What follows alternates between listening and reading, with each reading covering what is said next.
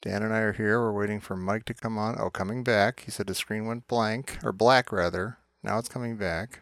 Yeah, if Trading Places takes a month or more to get off the ground, we should just start doing a show about trying to do Trading Places. That'd be pretty good.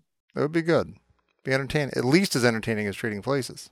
We do a show about how not being able. We're investigating whether not being able to do a show is nature or nurture. Is it Right. were we born this way, or has society molded us into three idiots who can't get anything done? I think Mike was born this way. I'm gonna call it in a couple minutes. I'm gonna call it in a couple minutes. All right. That adds tension. That adds suspense. Will they actually get to record the episode? We don't know. Oh, here he comes. Oh, hello, Mike. God. Cool. Hey, what's up? Let's just start. Hello. Okay, let's start. All right, we're starting. Let's get right through it.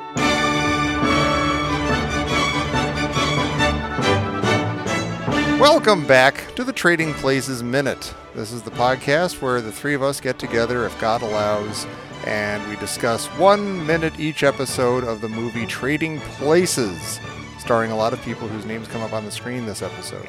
My name is Tom Taylor. I'm here, as always, with my dear friends, Mike DeMaria. Good afternoon. Good evening. Good afternoon, Mike. And good afternoon to you, Dan Lewis. Almost evening for me because Mike is late, but that's fine. Mike had some traffic issues, some things. Wow. I rode a bike and I'm all hot and sweaty and thirsty. This is the condition in which we greet you, our adoring audience. But this is minute 2 of Trading Places. We're still in the opening credits. This begins with shots of a busy train station, and it ends with Coleman, an actual character in this movie, stepping out the front door and getting the morning paper. Denham Elliott, king of the airways. We love him. This is the second third movie that I've done featuring Denham Elliott, minute by minute. Well, you only see him as part of the montage. See, that's okay. What movie is this reminding me of? This is a quiz right off the top for you two. What movie also starts like this? Wait, this doesn't count as trivia. This is just reading my mind. It starts with city shots of the city in question, and then little by little you start to get actual shots of the movie and the situation and characters in the movie. Well, Mike, do you know it? If not, I would say give us the city. So that might be a good clue. New York City. Okay. In the 70s. Stripes. We funny you say Stripes. We quote one specific thing from this movie all the time. Oh, fucking stop! Fucking stop! Yeah. Dog Day Afternoon. Dog Day Afternoon. Yeah, does the same thing. I know I should have given you a little more, but they start with all these shots of the city and summer in the city and everything, and little by little, there's a truck pulling up in front of a bank, a specific bank, and there's a guy, and I don't know where the montage ends and the movie begins. Right. Like, think maybe the guy cutting up the big side beef, maybe he's going to be a character. Yeah, that's Denham Elliott, because doesn't his name come up like over that guy? Yeah. Or Denham Elliott's over like the butcher. And Don Amici is filling a fridge with cream cheese. And Kristen Holby looks awful. She's like cutting up some lettuce in a produce stand. It's very strange. Ralph Bellamy's working a printing press. There's Ben Franklin. So that's more. That's what we get. More of this stuff. Capturing the feel of the city. It's trying to show you produce and butchers and industry and human capital. All of which is going to be traded on at the stock exchange. It's a very subtle setup. Pork bellies. Last episode I just mentioned we get a lot of actor credits in this one, and we didn't mention last time. We talked a little bit about Eddie Murphy. We barely talked about Dan Aykroyd, who is top billed in this movie. Is this Dan Aykroyd's best movie? We're just coming hot off of Blues Brothers, both him and us. I love him in that movie, but I like him more in this movie, even more than this movie. Wasn't he coming off of Dr. Detroit at this point? I don't think he'd done it yet. No, I think that's shortly after this one. I think though, really soon after this one.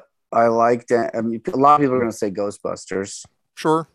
But I wouldn't. I like Ghostbusters. He's a little more of a supporting character in Ghostbusters. Yeah, for me, this is the Dan Aykroyd. This is the pièce de la résistance. I kind of agree. I thought he was coming off of Dr. Detroit, and the studio didn't want to use him. Oh, really? Oh, maybe you know something. Because I think I saw that little. I think when I sent you that clip of the documentary, the making of Trading Places. Oh yeah, which I forgot to watch. No, there you go. See, if I had watched it, then I would have known this stuff. They are both 83, aren't they? So, and one features a song from Devo, and the other does not. So that factors into our thinking. I want to say a weird thing. I think that I love the character of Elwood Blues so much, but I wonder if this is just a better performance and a better character or something in this movie. Who's to say? It's all a matter of opinion. But we love him. We love the guy. Sorry, he didn't take the world by storm like Eddie Murphy. Dr. Detroit, box office bomb. Mm-hmm.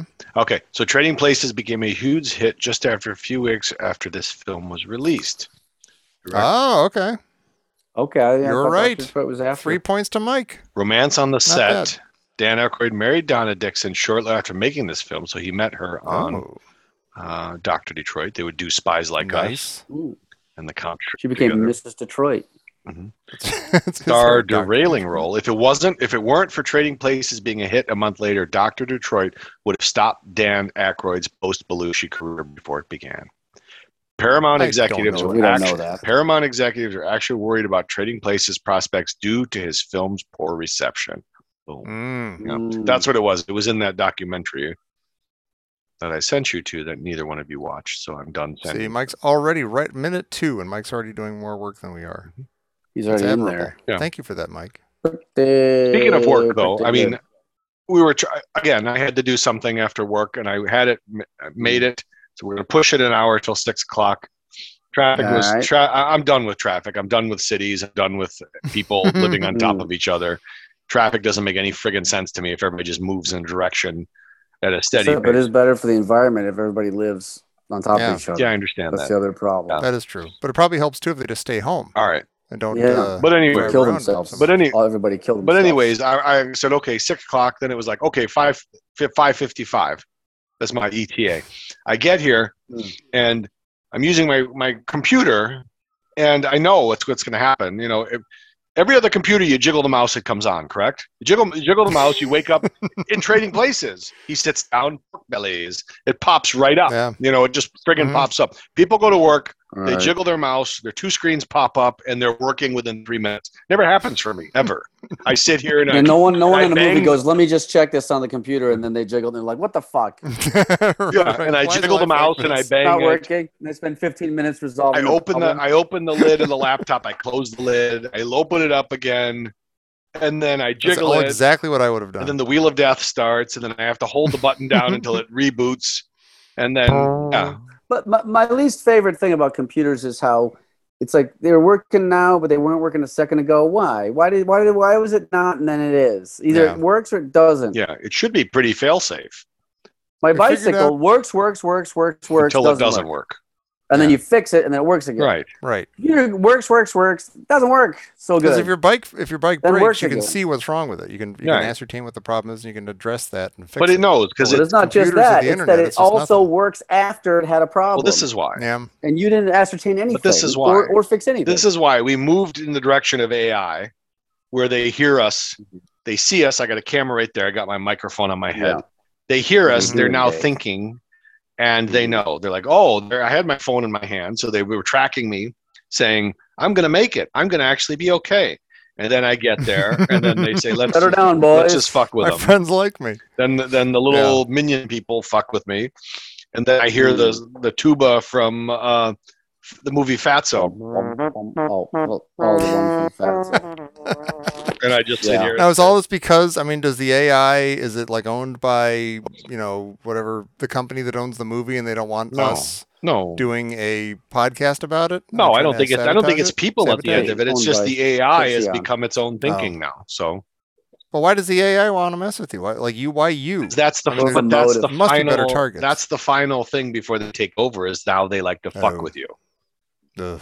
Yeah, they drive you a little crazy. That's the last piece of humanity. Off kilter, and then they zap you. Yeah, that's sad. Mm-hmm. It's like when you're ready to get on your internet porn, and it just cut. They know you're having a stressed out day, and they just zap it. You're gone. That's the worst. Get on it. Yeah, can't do that's the worst. Can't do it. Mysteriously, you're getting all the spam all of a sudden. Can't figure out why. How'd that happen? I'll just order a pizza now. Yeah. For real. See what happens. Yeah. I've watched the how-to video. Yeah. Now I'm going to try it out. Sometimes you just got to do a hands-on. It's like, that's the only way you're really going to learn. I've also watched the hands-on how-to video. Yeah. I'll try that out next after the pizza gets here. They shows a bunch of shots. Denham Elliott shows up at the very end. He does.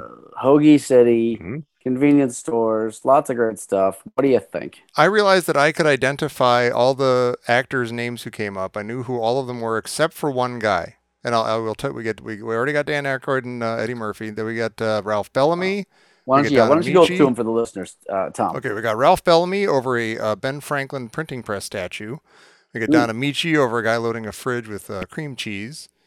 We got Denham Elliott's credit over that butcher we mentioned. Kristen Holby, who is what's her name? Penelope? No, not Penelope. What's her name? Philomena. The hell is her name? Because they always call her like Poopins and Flim Flams. Oh, and they never actually say her name. You got to go back to the song though. Holy, is she even in that song? I don't think she's in that Constance. song. I'm gonna goddamn. It's Fry. not Constance. It's not Fry. Rufus by the Lake. It's not, Trading and she Places. stepped on the ball. And she stepped on the ball. We'll get to that. That's one of my favorite lines. I'm stopping everything. I'm gonna look it up because Son it's of driving me a nuts. bitch. Son of a bitch. You mean the character? It is Penelope. You're talking about the character's name? It's Penelope. Penelope Witherspoon. Penelope Witherspoon. Good grief. All right. Anyway, where was I? Oh, so we got her credit. I knew who she was, even though I just spent 5 minutes trying to remember her name. And it Paul did Gleason. sound right, Penelope, but it didn't sound totally right. It doesn't sound. I think they might call her Penelope. It sounded a little right. I think maybe the Duke brothers are the only people who maybe call her Penelope. It was the Dukes. It was the Dukes. Her name's Penelope. You know what to do. You're the Duke. The Duke. We get Paul Gleason. He's the dude from Breakfast Club and Die Hard, and we get Jamie Lee Curtis. We know her. She's over a busy street. We get the Giant Shoes storefront with Alfred Drake and Bo Diddley. Oh, Bo Diddley, the pawn shop. And then we get the highway traffic with Frank Oz, James Belushi, Al Franken, and Tom Davis. Yep. We know who all those guys are. So the one guy I didn't know was Alfred Drake. Do you guys know who Alfred Drake plays? No. I don't know an Alfred Drake. I don't know why we're talking in this movie. I have to pee. Dan's going to pee. He's not going to hear the answer. That Alfred Drake is, look at that escargot. Oh. That's Alfred Drake. Okay. Yeah. See, now you know. Yeah, all right. Now you're all set to watch the movie because you know you can place all these people. All right. And if you've got 100, you can go see some X-rated live nude sex show downstairs. All right, we done now? That's what that one sign says. Okay. We will have to do that after this weekend because I think I told you guys I might be going to Tommy Creepy Camp this weekend. Oh. All right, now we hold everything. Do a live report from the street. Tommy Creepy Camp. Okay. Well, wait, first of all, if we have some new listeners, let's go back. Explain we need some context. I think this started off back in Caddyshack Minute. Now, for some background, I'll fill it in because this is started with me knowing you. So this is what you get for knowing me. So Tom's dad went to Michigan, went to University of Michigan. Yes. And I guess there's some like cultish kind of camp, summer camp called Camp Michigania somewhere in Michigan. That's right. I grew up in Michigan, never heard of this fucking place. I'm not allowed to say where. No, it's those. Even though Dan's an alumni and he can't go. It's like one of those, you wear a hood and you have the music playing. Very midsummer. Yeah. It's like that. But anyways, no. So I meet Tom and he's at this time, you're in your 30s already, maybe late 20s, early 30s, whatever. Yeah, late 20s, yeah. And he tells me he goes to this summer camp every year. I go, what? He goes, I go to this summer camp. And I go, well, again, I asked them what. And they stay in like little cabins and bunks, and there's like 15 of these freaks in a bunk, whatever. But then he tells me, and he showed me some pictures, or he told me like, oh, I was there and I saw this one girl and she was kind of cute. And I'm like, oh, what are you doing? And it was like, so he goes to this camp and he's an adult, and there's also like 10-year-olds at this camp as well. It's all ages, right? It's a family camp. That's the door to. It's like, that's the 10-year-old parents are right there too. Yeah, they were sleeping in the same bunk. I tell Dan. Dan finds out about this when we start, and so we start digging some more. So if you go back, we'll have to ping the episodes of where we really got into Tommy Creepy Camp. But he would go every year, and he would go with, if you know, listen to the show. My friend Jerry Porter would go too as an adult. That's right. And they would collect. They would make these name tags out of like sapling, like a slice of a sapling tree. So it'd be like the flat. I'm looking at one right now. I'm sure you are. And so it looks like just a slice of a tree, right? Well, that's the best way to put it. Like the round disc cut out of a small tree. And they'd write their name, and then he adds a ring for every year you've been going to Tommy Camp. That's right. So then at some point you have a big sequoia around your neck if you're Tom. Yeah. So he goes. So there was a picture of him and Jerry Porter, like with their arms around each other, and they both had like 40 of these things around their necks for every year that they've gone.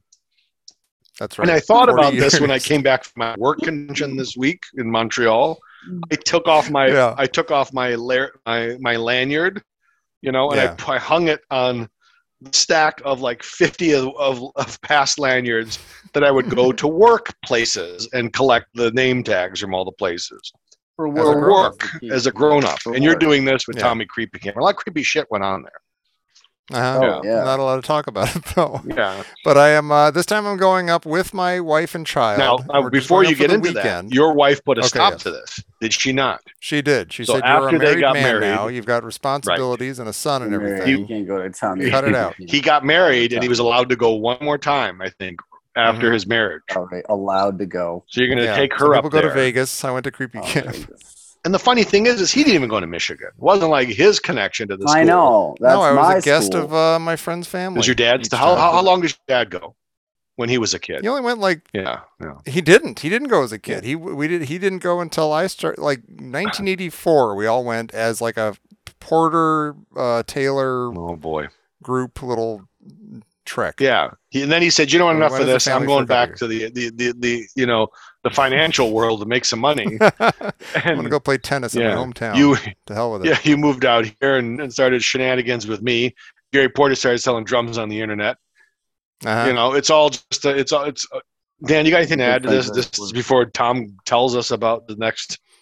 No, I just want to confirm that it's creepy. And that it doesn't ain't get any less creepy every time he goes. It's creepy with a K. And it's creepy with a K. Yeah. Tommy Creepy Camp like that. And Camp with a K. That's what we call it. Well, here's the funny thing. I'm going. The plan is to just go up. I'm driving up with my friend Jerry Porter and my wife and son, and we're not gonna. I know that they are not going to be able to tolerate.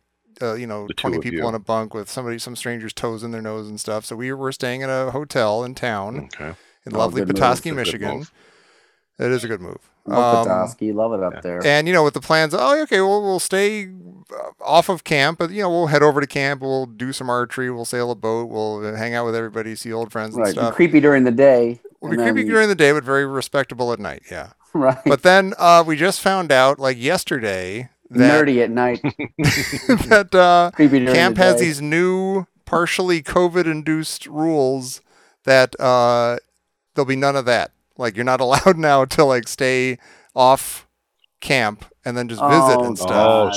So I've got like a league of porters on the phone. These are like legacy, like people who've been going for thousands of years, like calling like the higher ups at the thing. Like, now listen, Tom Taylor's a good guy. He's got a kid and a wife, responsibilities. Let him in. He can let him come in and have. Well, they can't make. If they're gonna make a rule, they can't make an exception just because you're a good guy. So wait a minute. COVID. So. They're going to sneak me through. Why is it more dangerous to be in a hotel and then come in?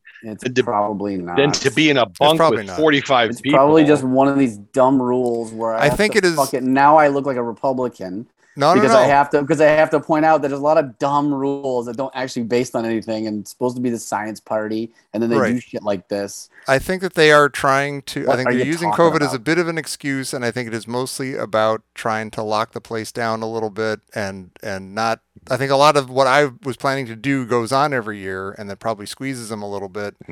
And they're trying to get around that or put a stop to that. And I'm not having it. I'm going to go over there. I'm going to paint a lanyard. I'm going to fire some 22s. I'm going to eat a squirrel. It's going to be great. You got to do a little couple. You got to record a report from there. I will. We're going to need a full creepy report. Our man on the scene. I put a flashlight underneath your chin and do the report. under your blanket. I'm currently light as a feather and stiff as a board. In more ways than one. Updates incoming. No. I kissed a girl tonight. It was my wife. No, I told you. So I was still counts. I was at work and I was chatting with somebody. This was years ago, and she mentioned she went to Michigan, or she's from Michigan. Yeah. Somebody in her family went to Michigan. She goes, I go to a camp every year, and I go, what? I go, you don't go to that. I go, you don't go to that creepy camp. She goes, what creepy camp? I go, that Michigania camp. She did, and she lit up like. My friend goes there. She lit up like a Christmas tree. The next day, she brings in that handshake. She brings in that name tag that, and I was like, you know what? You think you know a person? I don't want anything to do with you. I don't want anything to do with anybody. Yeah. So they were like, do I know your friend? You're like, yeah, he's got dark hair. Okay, more specific. He's 6'7". More specific. Oh, the creepy guy kept going into his 30s. Yeah, that's the guy. Yeah. Shows up to the canoeing adventures. 6'7" does nothing. Yeah, he's the pants optional guy. He made things uncomfortable. Yeah. I remember. Pants are opt-in. Yeah, he's opting out of pants this year. Usual. I just don't see the point anymore. Tommy Creepy Camp. Okay, I've got to go. Yeah, that's it. I love you both. Oh, you got to go. Hard out. I have to go. All right, we're at the end of this. Dan's hard out. Sometimes we're gonna have some short ones. But my hard out is 6:30. We're still in the. Still in the opening credits. One. Yeah, so you cut us some slack. I love you both. We'll do the trivia next time. Of course. Whoa, that's Jimmy. No. He's referring to trivia. He's not saying we got to do trivia. No, just please stop. Oh my God. Jimmy back with us for another tour. No, yeah, come on. There's no such fucking thing. There's a good Jimmy. It's fine. No such thing. No. All right. Well, you mentioned Potofsky. What line is this from? Now I'd like to introduce you to Lieutenant Colonel Potofsky. What movie is that from? Potofsky. I'm going to assume a Clockwork Orange. No. Dan Aykroyd's in it, and Chevy Chase is in the hot seat, and they're in that scene. Spies Like Us. I'm gonna cut off a finger. Mine or yours? Yours. Yes. Yep. Mine or yours. Lieutenant Colonel Potofsky was the torturer. Is that a good movie? No. That's fantastic. I don't know. No. It might be. Okay. It's got Soulfinger in it. All right, Dan's got to go. Bye. Goodbye, everybody. Right. Bye. We'll talk to you next time. Sorry. Bye. Thanks for listening. Goodbye. Sorry. It was a stone groove, my man. You are the most righteous. Yeah, right. Just get the fuck out, man. Let's go. Shit.